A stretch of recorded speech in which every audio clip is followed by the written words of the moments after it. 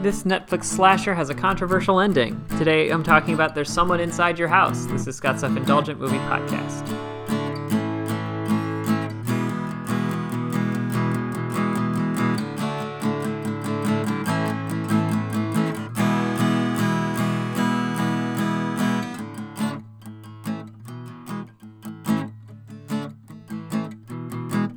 Hello, movie friends. Welcome to Scott's Self-Indulgent Movie Podcast. I am Scott, and today I'm talking about the Netflix release, There's Someone Inside Your House, which is based on the novel of the same name. And I think this one is interesting because it's a slightly different kind of slasher movie, but at the same time runs afoul at the end for some folks, I think. So without further ado, let's get started. I think the slasher genre is an underutilized genre. Not because there haven't been a ton of them, but because the genre is a great way to try and say something. Whatever your killer represents, how they were created, or who they kill can all say something impactful, which more often than not means going after young people for having sex or getting indirect vengeance. Hence why the setup for There's Something Inside Your House is refreshing, because our killer wants to out everyone's dirty laundry. The film centers around Makani Young, an amicable transfer student from Hawaii who now lives in the small town of Osborne, Nebraska. But said small town is turned upside down when a blade-wielding killer begins offing high school students and airing out their darkest secrets. All of which makes Makani incredibly nervous, since she has multiple things to hide. There's Someone Inside Your House is a hard movie to discuss without spoiling, because the film's main idea, or one of its biggest ones at least, is directly connected to the film's finale. As such, I'm going to work by highlighting the two big things I liked about this movie and why the finale could use some work. First and foremost, Patrick Brice is really good at making horror movies. Director Patrick Brice may not be a household name, but he has produced a number of indie horror hits, namely the two Creep movies with actor and co-star Mark Duplass, and the anthology series Room 104, also with Duplass. If you've seen the Creep movies, you might wonder how Brice's skills would translate to a brightly colored slasher from a found-footage handheld approach. Turns out, pretty well. Brice seems to have an inherent understanding of how to make creepy slasher scenes by laying out mystery, ramping up the tension, and showing our killer in the shadows, and then giving us their location right before they strike. There's even a handful of kills I hadn't seen before. All of these scenes are tense and incredibly effective. They make us feel alone with a malevolent presence before confirming those fears. We've also got solid characters. Even in a 90-minute movie, the characters in this film are well-written and well-rounded. The main group of teens are all outcasts, either due to some being nerdy, a few non-white people in a small town, or being queer.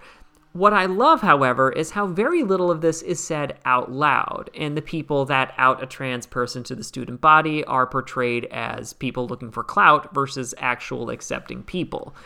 We also get little details about them, like what they might be hiding, their goals, and their conversations do an excellent job of establishing their personalities. For instance, this is the one who's quick to judgment, and this is the devil-may-care friend. It means we can predict how most of these people will react when the pressure is turned up. And now we get to the divisive point. When the murders start, it appears like the town has some kind of vigilante on their hands, mostly because of the kind of people they're taking down.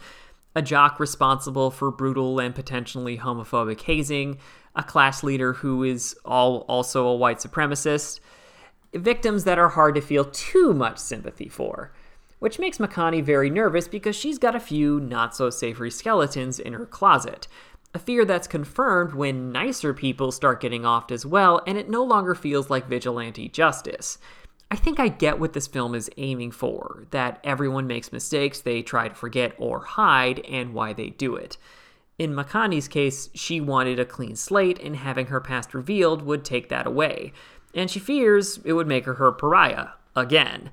Same for her relationship with a town outcast. It takes a literal brush with death for her to face her worst demons. But the twist is where I think the movie is going to lose some folks, so spoilers ahead. At the end of the film, it's revealed that Makani's friend and son of the town's wealthiest man, Zach, is the killer. Not a terrible idea, but since he started trying to kill his friends, Makani definitely wants to know why. His reason? That everyone always judged him based on his family when no one in this town is a good person. essentially that his life has been hard and he hasn't deserved the judgment he's gotten, and wanted to reveal all the phonies like a rich Holden Caulfield, without realizing that Holden is full of shit in the book.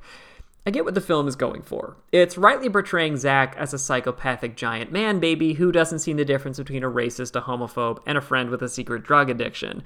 There's a vast difference, though, between a personality-revealing secret and things you genuinely regret or moved on from. This is also especially rich coming from somebody who has everything he's ever wanted. So if the adversity he faces is some dirty looks at school, it's a bit much to say he's oppressed. That said, I don't think the movie does a very good job of solidifying this idea beforehand. Ideally, you'd want this moment and reveal to make everything click into place. If all of Zach's targets were people he deemed worse than himself and he had talked crap about them before and after they died, it might work a bit better. This way just feels a bit out of left field. The verdict is, it's pretty good. Though the ending could use some polish, There's Someone Inside Your House has enough slasher fun to recommend. 6 out of 10. This has been Scott's Self-Indulgent Movie Podcast. Thank you so much for listening. Don't forget to like, share, and subscribe wherever you get your podcasts. And don't forget to join our Facebook group, Scott's Self-Indulgent Movie World, for the latest reviews, discussions, and more. See you next time, everybody, and stay safe.